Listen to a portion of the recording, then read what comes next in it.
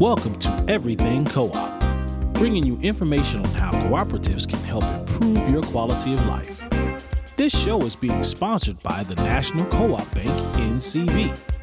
The NCB is dedicated to strengthening communities nationwide for the delivery of banking and financial services for the nation's cooperatives, their members, and other socially responsible organizations. For more information on the power of community ownership, visit ncb.coop. That's ncb.coop. Now stay tuned for your host, Vernon Oakes. Good morning, everybody. This is Vernon Oakes, and the radio program is Everything Cooperative. And this morning we have the absolute pleasure of talking to a wonderful couple, Leon Prieto and Simone Phelps. They live in the Georgia area, and they've written a book called African American Management History, Insights on Gaining a Cooperative Advantage. And we're going to talk about that cooperative advantage a little bit later. But right now, I would just like to learn a little bit about the two of them. So first up, where are you all from? Where did you grow up? Well, I am originally from Trinidad and Tobago, and so is Leon. Okay. So, Leon, what schools did you go to there? In Trinidad. Well, I'm from South Trinidad. Simon is from South Trinidad as well, but I'm from the real South, so Deep South. The neighborhood, the ghetto, is that what you're trying to tell me? Well, the cultural capital of Trinidad and Tobago, okay. So a lot of our culture, like calypso music, soca artists, they all stem from my neck of the woods. So Simon is from an area called San Fernando, and I attended, school in my hometown. But Simone, she attended like the elite high schools, so me being married to her, I'm punching above my weight class a little bit. You are? Is that right, Simone? Well, I no comment on that, but he did about the cultural capital that he mentioned. He said all of the cultural icons came from there. I will say many come from his neck of the woods, but not all. There are a lot of them from my neck of the woods as well. So I just wanted to make sure we got that in. So the calypso is African beat, African from the motherland? Yes, it stemmed from the African call and response, so the Calypsonians are like the griots, the storytellers within our Afro-Trinbagonian culture, so it definitely stemmed from African traditions. So did you go to, was it public school, or did you went to Leon and she went to private school, the elite? So is that what it was like? We both went to public school, but many of the schools I attended were church affiliated. So they're public, but they're also connected with the church. So one of my elementary schools was an Anglican school, and my high school was a Presbyterian school. All girls. Yes, I went to all girls schools while I was in Trinidad and Tobago. And you went to all boys school, Leon? I wish I could have get into the all girls school, but that wasn't the case. I went to co-ed schools back home, but same gender schools tend to be the more elite schools in Trinidad. I was just a regular Joe, in Trinidad, but it was a good experience all the same. So did the British occupy Trinidad? I hear the accent, more British accent? We were a colony of England for some time. Mm-hmm. Before the British, the Spanish were our colonial masters, and then the British defeated them and took control of Trinidad and some other islands as well. And once upon a time, we used to speak French patois, French Creole, similar to Haiti. Even though we were colonized by the Spanish first, most of the masters of the plantations, they were Frenchmen, and many of the enslaved Africans spoke a French patois, which was its own language, which stems from African languages and also French as well. But it's now a dying language in Trinidad. Unfortunately, yes. Mm-hmm. So you all grew up in Trinidad, in the southern part of it, in the community where there is great culture stemming from Africa. And Simone was with all girls in school with a religious background, the church. Okay. Yes. So they brought you up right, but Leon didn't. I know. Okay. Yeah, I graduated, thank you, Lordy, from high school. So where'd you guys meet? Did you We know each met other in Trinidad? We did not. We met in undergraduate, at the undergraduate level. We both attended Claflin University, which is an HBCU, historically black college and university in Orangeburg, South Carolina. So we both ended up there. He was a year ahead of me at Claflin. And so that is where we met. Oh yeah, and thank goodness I was a year ahead of her. She needed a lot of guidance when she started college. Did she? You know? Yeah. That is not true. And you I were, was very self-directed. but he was there to help you. I know. Okay, Yes, yeah, he did. He did give advice, being the older one, having a year more experience with college life than I did. He did provide some guidance. I will admit that. Some advice, yes. Yeah. I'm So, taking all the credit I could get. yeah. So what year did you all meet? Was that your first year there, Simone? Did you meet him as a It was- freshman? It was, yeah, that's correct. 2001. 2001. And so he just took on to be your tutor. Okay, He- to help you out. He took it upon himself, yes. Okay. I didn't need that much help though. Don't think that, he saved me from from going off course or anything like that. Yeah, but he's going to take all the credit. I got that already. Okay. Yes. Okay. Leon, what did you major in college? I majored in management at Claflin, so in high school I did like the equivalent of like AP history courses. So I had a love of history. But when I attended Claflin, I decided, you know what, I'll take the advice of folks and do something practical. So just a boring business major at Claflin, But I always maintain a love for Black history throughout. And Simone, what about you? I did management information science. So it was a mix of management and computer science. And I realized quite early on that I loved the management much more than the computer science. And so when I graduated, I focused more on management. So 2001, you're at Claxton. You graduated when? I graduated in 2005 from Claflin. Okay. And Leon, did you graduate in 2005 or 2004 or 2006? Where did you? Oh, 2004. Oh, Yeah, I was yeah. He's trying to figure out if you were super senior. Hey, nothing wrong with that. But No. It's not. I finished, for as long as you finish, then went on to do definitely. my MBA at Georgia Southern University, in the big town of Statesboro, Georgia. That was a interesting experience, and that's for another show. So that's your MBA. So where did you go Yes. get your doctorate?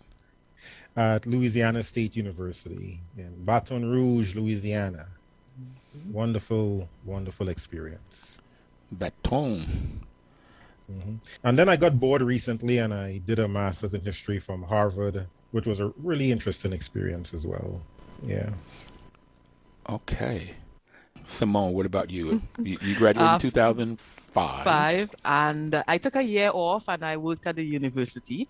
And then I did my MBA at Ohio University in Athens, Ohio. Took another year off, went back to my alma mater, Claflin, and worked there again. And then also did my PhD at Louisiana State University. If Leon were to tell the story, he'll tell you that I followed him to LSU. Of But course. again, Of course. that is not the case. They had a wonderful program that I wanted to be a part of, and that is how I ended up there. So, Leon, when did you get your PhD from Louisiana State? What year? 2010. Yeah, 2010. Summer 2010. And Simone? Summer 2011. You see the pattern, right? I got it. I got it. I got it. I say no more. You just carry her along, take her across the finish line, okay? Okay, show her the way. So did you all do the same kind of research or the same emphasis in your PhD program? Very much so. Our research interests revolves around management history, and in particular, African American management history and the histories of minorities, be it gender, race, etc. and we felt it was being underrepresented in the research, and we just decided to fill that void, fill that gap. Definitely. We realized that people that look like us were noticeably absent from research, from the textbooks, and so we wanted to highlight those hidden figures, as you might want to call them, that and their contributions to give them more of a presence in education and in research. And also we wanted to use that to show the link between organizations and society, and how organizations can impact society for the better. And so we're very interested in social innovation and social sustainability as well, and how we can better the minority experience in society. So, Simone, I have it that Leon was guiding you through life and helping you to get your degrees and telling you which schools to go to. I got that, okay? But when did he come to his senses and ask you for that first date? When did he finally say, That was right before he graduated from LSU. I guess he realized, he was about to leave, and he didn't want anyone else to scoop me up while I was still there for my last year. And that's when he took me out on a proper date. Because being friends for so long, we've always hung out, but we've never dated. Yeah, so that was when he took me on a proper date. And so when did he get on both of his knees and beg you to marry him? When did that happen? He never got on both of his knees. He never? He was sitting in a chair. We were in a restaurant, and we were having dessert, and he proposed. Okay. While sitting. Okay. That's her version of events. Okay. All right. What's the truth, Leon? What's the truth? I have to hear this. I choose to plead the fifth at this moment. All right. Your mama didn't raise no stupid people. I got that. Okay. All right. Okay. So that was 2010. When did you get married? We got married in 2012. 2012. So after you graduated in 11, Yes. you all got married in 2012 in Trinidad, I assume. No, actually, we had a destination wedding in St. Lucia, Oh. another beautiful island in the Caribbean. Yes. Yeah, my family is too big in Trinidad. We couldn't have it there. I couldn't feed all those people. My family was just way too big. Okay. Family and friends. So you went to St. Lucia to get married with a smaller wedding party, I take it then. Okay. Yes. Yes. Okay. Okay, so Leon, I got that you are extremely intelligent, so intelligent you asked this beautiful lady to marry you. And do you have any children?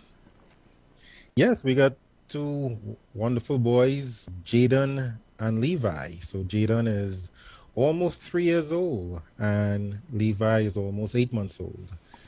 So they are two rambunctious boys, but we love them. Okay, so Rambunctious, but very loving. very loving, and I'm sure very, very intelligent coming from both of you guys. So we're going to take our first break here, and then we're going to come back and talk about what a cooperative advantage is. I like your love story. I think we could do a movie on that. That sounds wonderful. Thank you, guys. Thank you for joining us, and we'll be right back. Please don't touch that dial.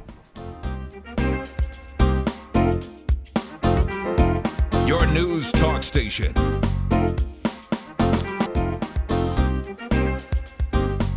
Welcome back, everybody. This is Vernon Oakes, and the program is Everything Cooperative. And as WOL said, information is power.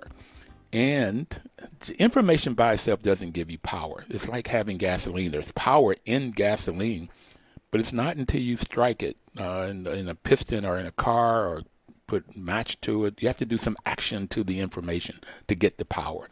So in this case, we're talking to Leon Prieto and Simone Phillips. They're going to give us information. We talked about this wealth of knowledge that they have gotten in getting their PhDs and masters. Leon has 2 master's degrees in business and in history, and they both have doctorate degrees.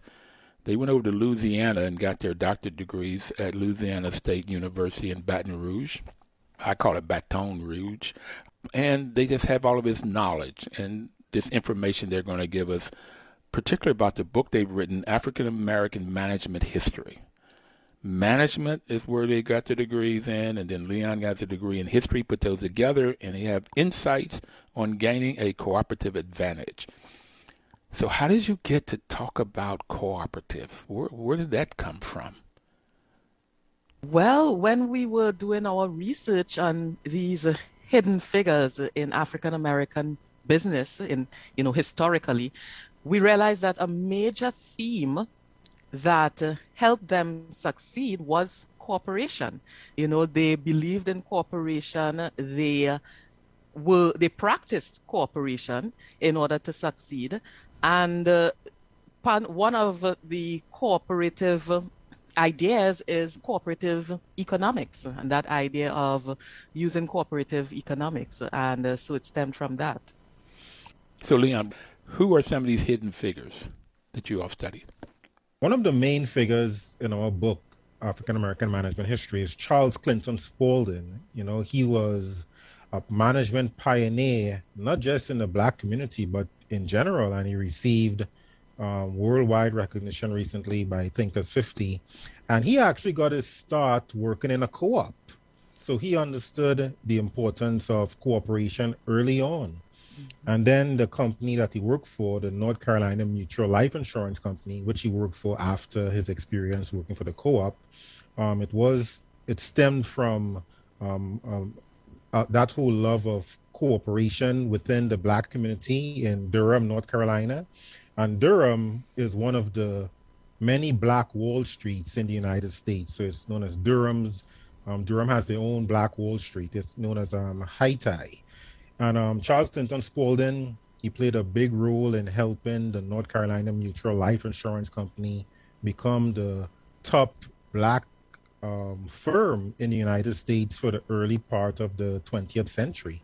And even though they were not a cooperative in terms of their business itself, but they embody those principles of cooperation. So you're studying history and you come across this cooperation. Was there anything in your formal education that you learned about co-op, either in management or in history? Definitely not. That the cooperative model was very absent from our business curricula, whether it was at the undergraduate level or at the graduate level.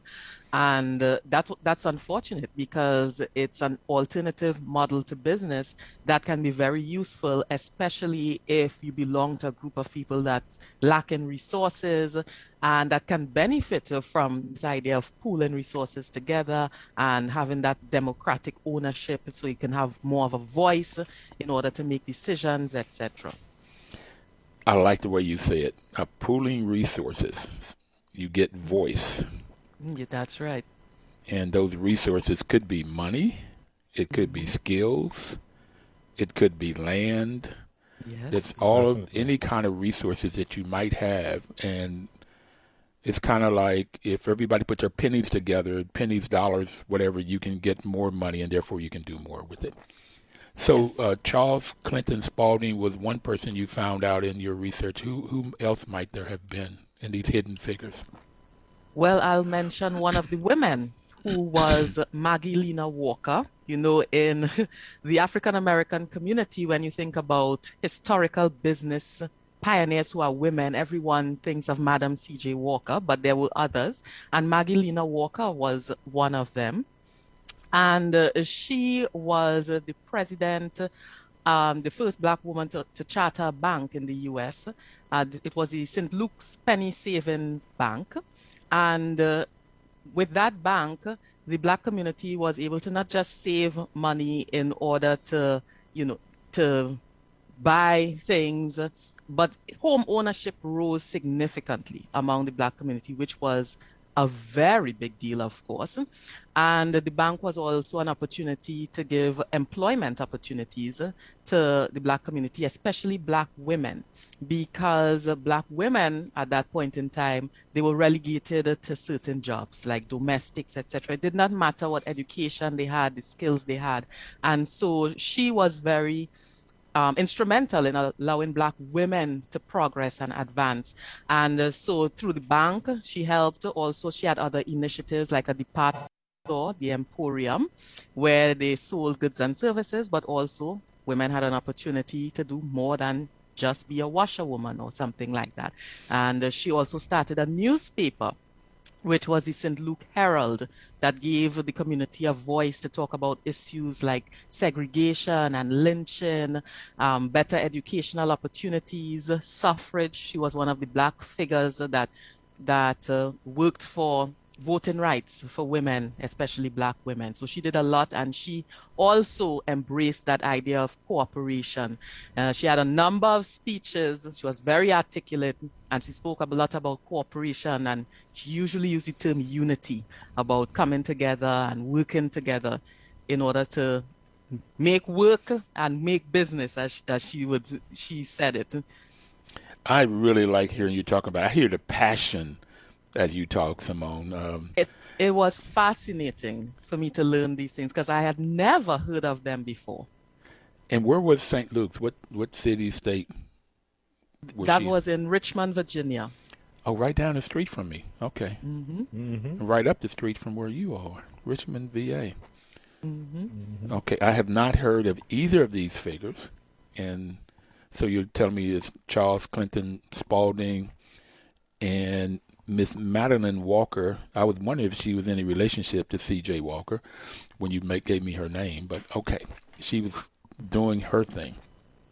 Okay, Leon, do you have another hidden figure? Well, there are a number of hidden figures, and one hidden figure I would like to mention, he made a brief appearance in our book. His name is William Matney, and when we were doing the research for the book, I came across his work. And we told ourselves, we're going to probably write a separate article about him and his contributions. So William Matney was one of the first Black MBA graduates from Harvard Business School. So he graduated in the very early 1920s. He was a prominent member of Alpha Phi Alpha, one of the greatest fraternities known to man. We both agree to that. Okay. Oh, definitely. And Matney, he became and he also went to Ohio University, Simone's alma mater. He went to undergrad there, right? And he's from West Virginia, and he took a job at Bluefield State. It was called Bluefield Institute at the time. Bluefield Colored Institute. Colored Institute, definitely. And he was always passionate about cooperatives. And one of his mentors and role models was W.E.B. Du Bois, who was another Harvard grad and also another prominent member of Alpha Phi Alpha. So they both formed this organization known as the Negro Cooperative Guild. I want to say in 1918, I believe. And they always kept in touch. So when Matney took a job as a business professor at Bluefield Institute, it was very easy for him to draw from the experiences of himself and Du Bois, because Du Bois was very passionate about cooperatives, and they brought it into the curriculum. So Du Bois would go on campus and give speeches. He was invited there. Matney started a co-op store with his students, so his students could gain some practical skills and running a cooperative to accompany what they learned in the classroom. Well, I'm from Bluefield. I grew up in Bluefield, went to public schools in Bluefield, went to Bluefield State College and got my undergrad degree. And I've never heard anything about William Matney until we started talking. So he was definitely a hidden figure. And I got nothing about co-ops, and I heard about the students owning the store. It's like the bookstore, what I would call a bookstore, and that's in Jessica Gordon Imhov's book, Collective Carriage, was the first time I heard about it. But talking to you all and reading what you all sent me, I've learned much more about him. And the story was doing extremely well from the research that both of you and Jessica did. They gave 7 or 8 scholarships. The students made money. They learned the business, how to run a business. But how did it close? What happened to it? Well, I have to give credit to Dr. Gordon Nemhard. Her work is an inspiration. But the store closed, we speculate, due to racism and also the issue some for-profit businesses, traditional for-profit businesses, had with cooperatives as well. We're going to come back. We've got to take our next break. I want to come back and talk about that. You hit the tone of what happens when we have successful businesses, whether it's Tulsa or this co-op in Bluefield, West Virginia. We'll be right back, everybody. Please don't touch that dial.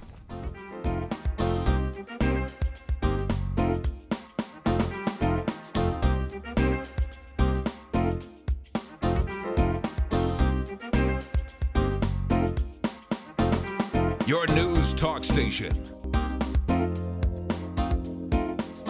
Welcome back. This is Vernon Oakes, and the program is Everything Cooperative. This program is, we're in our 8th year already, and National Cooperative Bank has been our sponsor. They've been our friends. They have been our cheerleaders. They give us information about what's going on in the cooperative world, because their mission is to help cooperatives and their members by providing innovative financial services. And they've just been a great partner in this process of giving people information about cooperatives.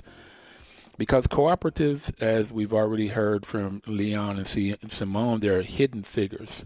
Black folks that have had cooperatives.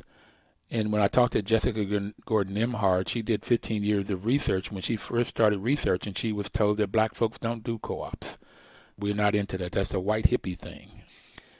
And to find that there's not only hidden figures, but there's a hidden history of blacks in co-ops. So Leon, as you have been studying history, in particular African-centric history, what did you find out about co-ops from Africa? Well, Africa has its own traditions of corporations, based on their philosophies. For example, in South Africa, there's a very prominent philosophy known as Ubuntu, which means I am because we are. And different African nations and ethnicities within the continent shared very similar philosophies of cooperation. So it's known as Ubuntu in South Africa. In Rwanda, there's Umuganda. And in Tanzania, there's Ujamaa, which literally means cooperative economics. And when Africans were enslaved and brought into the Americas, meaning the United States, the Caribbean, Latin America, etc., many of these traditions survived the Middle Passage. So the Black Church still incorporated a number of these traditions from Africa. The mutual aid societies within the Black community in the United States still adopted a number of these Afrocentric philosophies of cooperation, and many of them also survived within the slave plantations. So our traditions, the African traditions, didn't die. It manifested itself in unique forms within the United States. And so when African Americans started their businesses, be it cooperatives or traditional for-profit enterprises, many of them embody that spirit of solidarity, that whole spirit of unity, and where we look out for each other within the wider community. Looking out for each other. I like that. Definitely. Because in this Western culture from England or from Europe, is I am because I am. The focus That's is right. on me. I am It's because very I am. individualistic. Yeah. And from Africa is I am because we are. I am because you are, and you are because I am. So it's a whole different focus in philosophy and supporting each other. And that's what I like you said, solidarity and unity. So did you see this at all in Trinidad as you were growing up? What was brought over from Africa in the Middle Passage? Absolutely. I was part of informal cooperatives back in Trinidad. And for example, there's this thing known as a susu, which is a rotating savings informal cooperative, if you like. And it's a way for members of a community to contribute money in sort of a rotating merry-go-round fashion. and we wait for a certain point in time to collect our hand, which that's what we called it, where we collected the money that we put in. And it was a nice way to save money in the community. So people would use that to buy a car or to start a business. I even used the money to purchase a plane ticket to attend college in the United States. And I had a greater trust in my community, Susu, more so than the bank at the time. I was one of those people who was very distrustful of the bank for whatever reason. And I had more trust in my community and our way of pooling resources more so than a formal system like the bank. But Susu came from West Africa, and they even call it Isusu in, I want to say, Ghana and Nigeria, and it's still practiced there. It's practiced in Kenya. It's known as Chama. The Jamaicans call it partner. Trinidadians call it Susu. It was a big part of life for me growing up in the Caribbean. So I think it's very formal. You say informal. I think it's very formal in the community because the people in the community decide how it's going to work. Okay? Yes. It's informal in that there's no laws, nothing written down, and Correct. So I get that. Formal but informal in the Western world, but in the community, it's extremely formal and there is trust, which is a critical piece of cooperation. There's structure, so it's structured so that there's no chaos. Yes. And you're right, Vernon, and trust is a key component, because if you're known as being a person who is very irresponsible within the community, you're not going to be allowed to join a Susu, because we will not depend on you to provide your hand on time. So that's a very good clarification it just gave.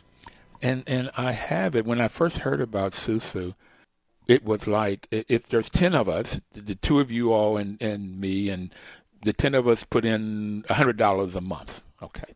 So 10 of the $100 a month, there's $1,000 that goes in every month, and maybe the hand is $1,000. Mm-hmm. Okay. And I say, I want mine first. The first month, okay, everybody put up at 100. I want mine. But then what makes me continue to pay after I've got my hand? That's where trust comes in. That's where trust comes in. It requires a lot of discipline. And we really admire the research of Caroline Shanaz Hussein. She's doing some really incredible work looking at Susus and other ROSCAs, rotating savings credit associations, But you can't just choose anyone to join a Susu. You gotta really vet that person as well. And usually the person who runs a Susu, they are very highly respected in the community. And you don't want to cross them. Uh-oh.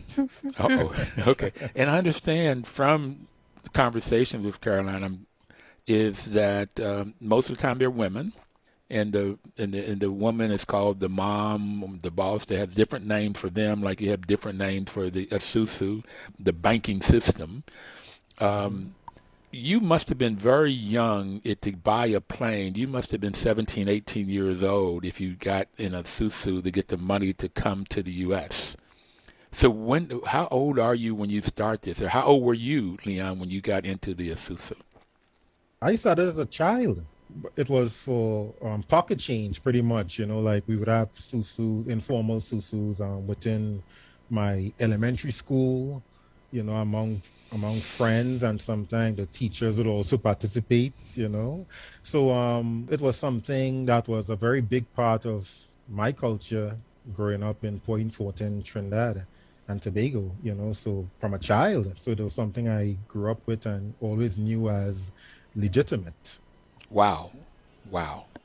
What's interesting, as a child at 13, I remember having a thought that if there were 6 of us, my mother and father and 6 children, and we were making 25 cents an hour cutting grass and cleaning people's houses or offices, that if we all pooled our money, that we wouldn't want for anything.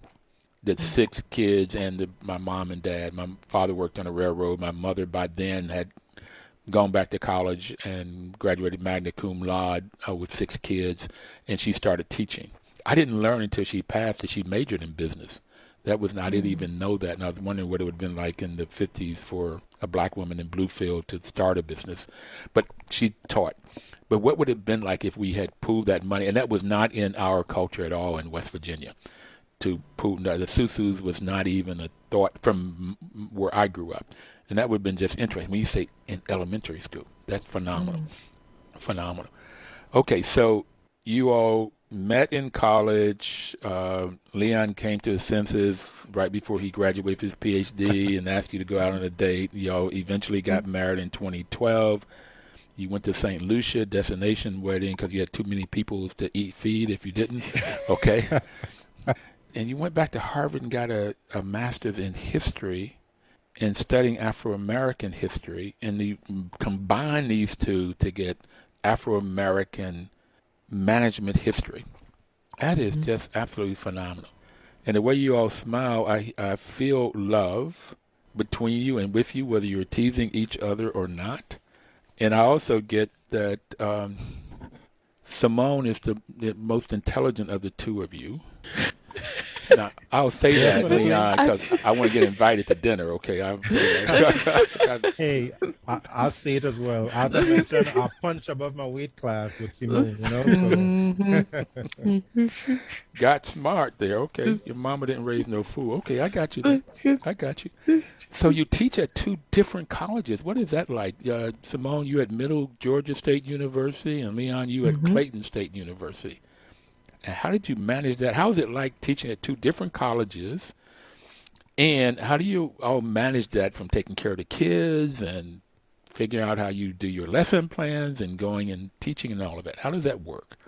Well, I think it is it's a good thing to be at two different universities because we're able to have different perspectives of how things are done. It's always great to have another perspective instead of just doing things the same way.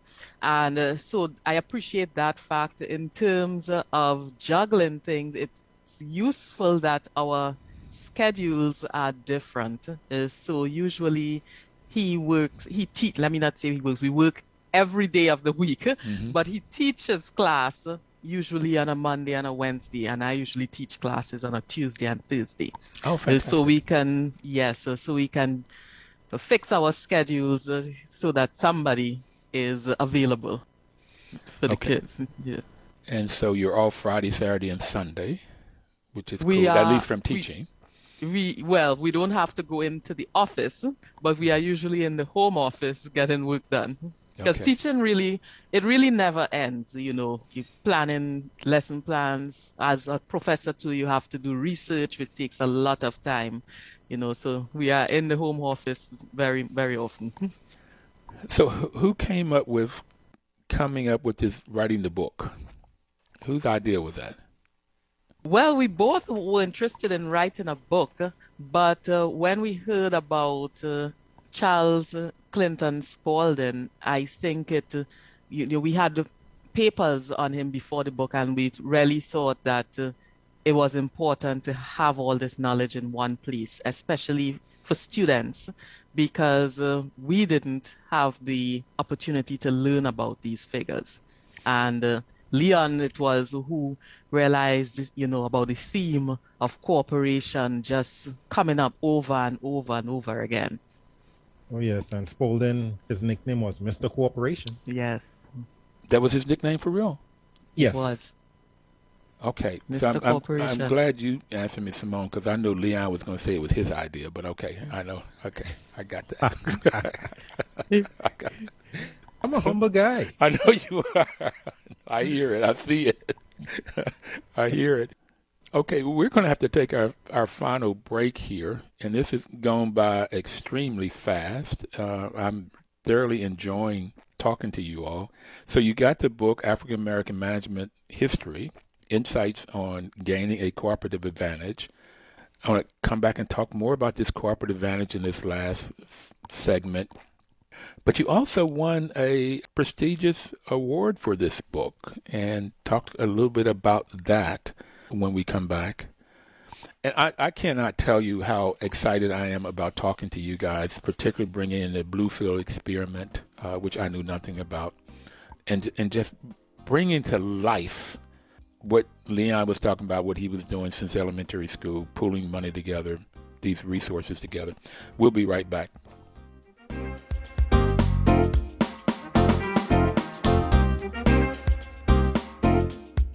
Your news talk station.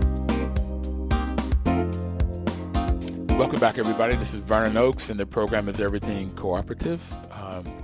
We have Mr. Leon Prieto and Ms. Simone Phelps, who is with us today. And I really want to talk about African American management history, insights on gaining a cooperative advantage. And Simone, you said that Leon had come up with this cooperative part of the book. You said you wanted this history management. Where did Leon did you get this cooperative advantage, and what is cooperative advantage?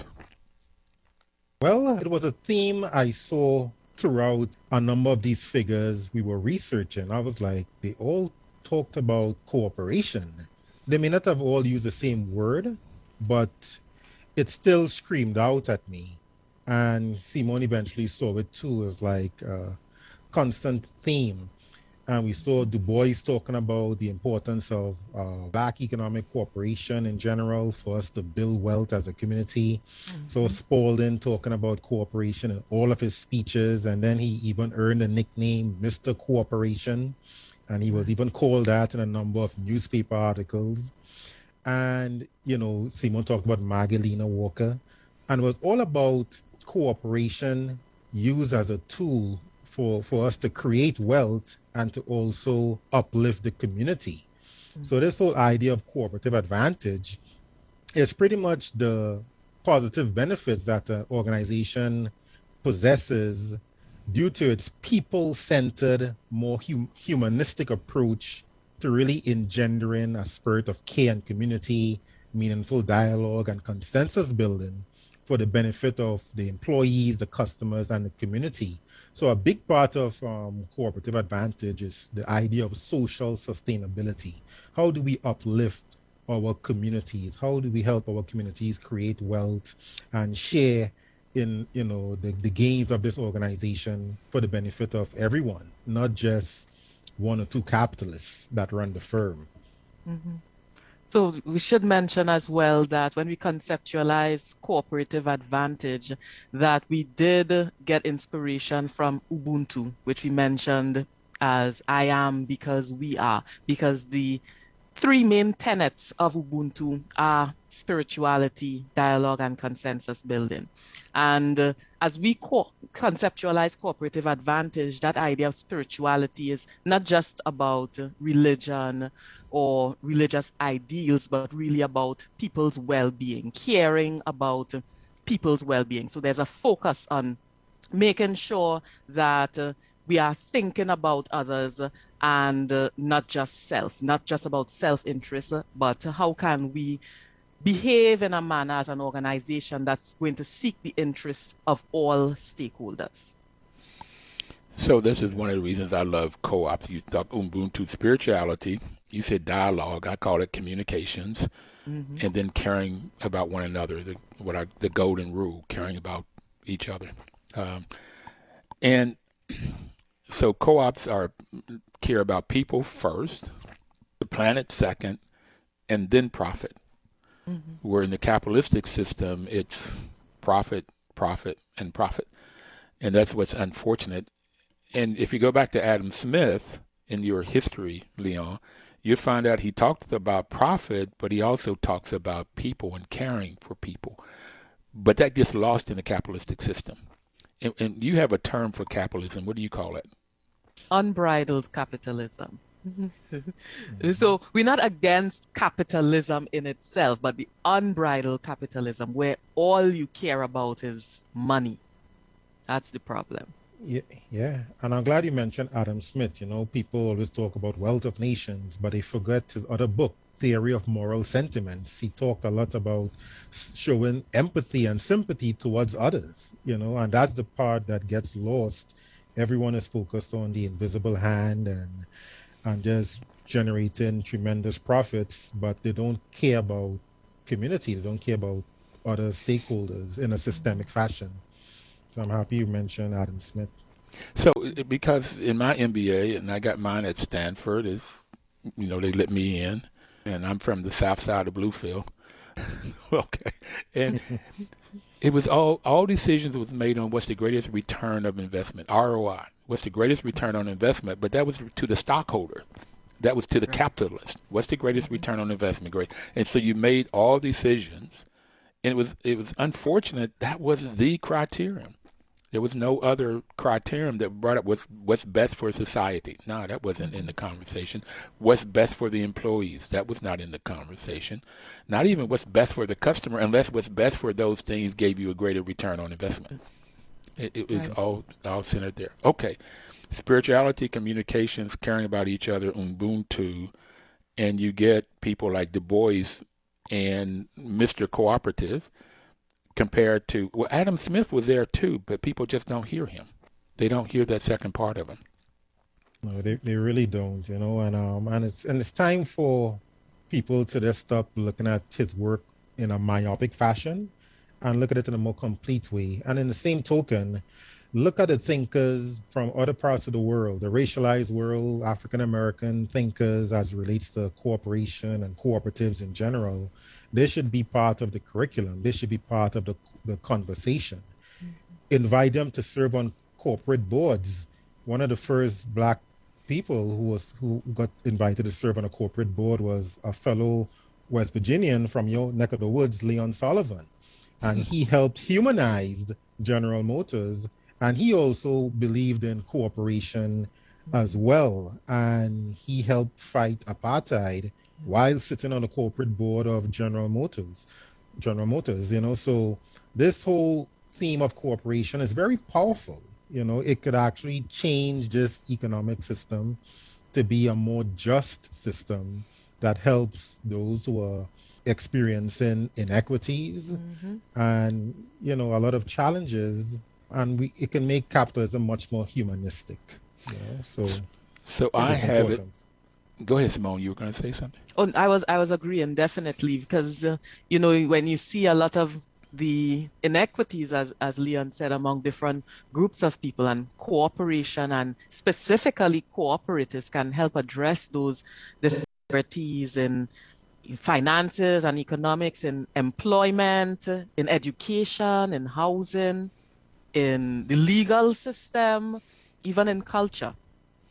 There's a spot for cooperative economics. Well, it does my heart good that you all see this. What I've come to learn is co-ops can help underserved people, and they can help people start their own co-ops, create their own jobs, create their own money, and have self-dignity, self-worth. And what also helps me in warm my heart is that there's a couple here that's married and have a couple children, and y'all can agree. That's so sweet. That is so nice. Okay. So you won an award. What was that like, and what award did you win? Well, we won the Breakthrough Idea Award from Thinkers 50. Thinkers 50 is also known as the Oscars of management thinking. And so it was a great honor to win that award for the idea of cooperative advantage. That is wonderful. Were you going to add something, Leon? Well, yeah, we were pretty much surprised to even be considered for it, that our humble research, just learning about the traditions of Black folk, was actually resonated with people internationally. So it was quite an honor, and we feel incredibly humbled that the thoughts and philosophies of our ancestors is actually gaining greater prominence in contemporary times, and it is needed now more than ever. Needed now more than ever. Absolutely, totally agree with you. The Cooperative Development Foundation has the Co-op Heroes. I think you guys should be on that list of people that get this Co-op Hero status. But also they are looking, they told me they're going back to try to find, because if you look on the wall at the National Association of NCBA, National Cooperative Business Alliance, on their wall, there's mostly white men, particularly 20s, 30s, 40s, 50s, 60s, and they're looking to have some honors of folks that came before, and the two of them that you talked about, the Charles Spalding and Madalena Walker. Those would be two great names. And they're asking Jessica Gurdon Nembhard to give them some names of people in the past from the African diaspora. That's good. What would you like to leave people with? We only have another minute or so. What message would you like to leave people with? Well, looking towards the future, because we realize that history tends to repeat itself. It's okay if the positive aspect of history repeats itself, but when it comes to the negative aspect, we want to change things moving into the future. And so we want to promote the idea of cooperation more, and cooperative economics and cooperatives. And I want to mention that it really starts with education. You mentioned at the beginning of your show, information is so important. We need to get to this information in the schools so that the students can learn about an alternative approach to business and business models, because that's important. And then they know they have another perspective. They'll get a more complete education, and they'll be able to put it into practice after graduation when they want to start their own businesses. They know there's another way. Leon, do you have anything to add, or are you going to let her have the last word? Well, since you put it that way, but no, what I would say is this, let Ubuntu be your guide, so that's pretty much it. Let the philosophy of Ubuntu guide you in how you run your business and how you interact with people in life in general. Thank you, guys. Thank you very much. Everybody out there, let Ubuntu be your guide, and we'll see you next Thursday.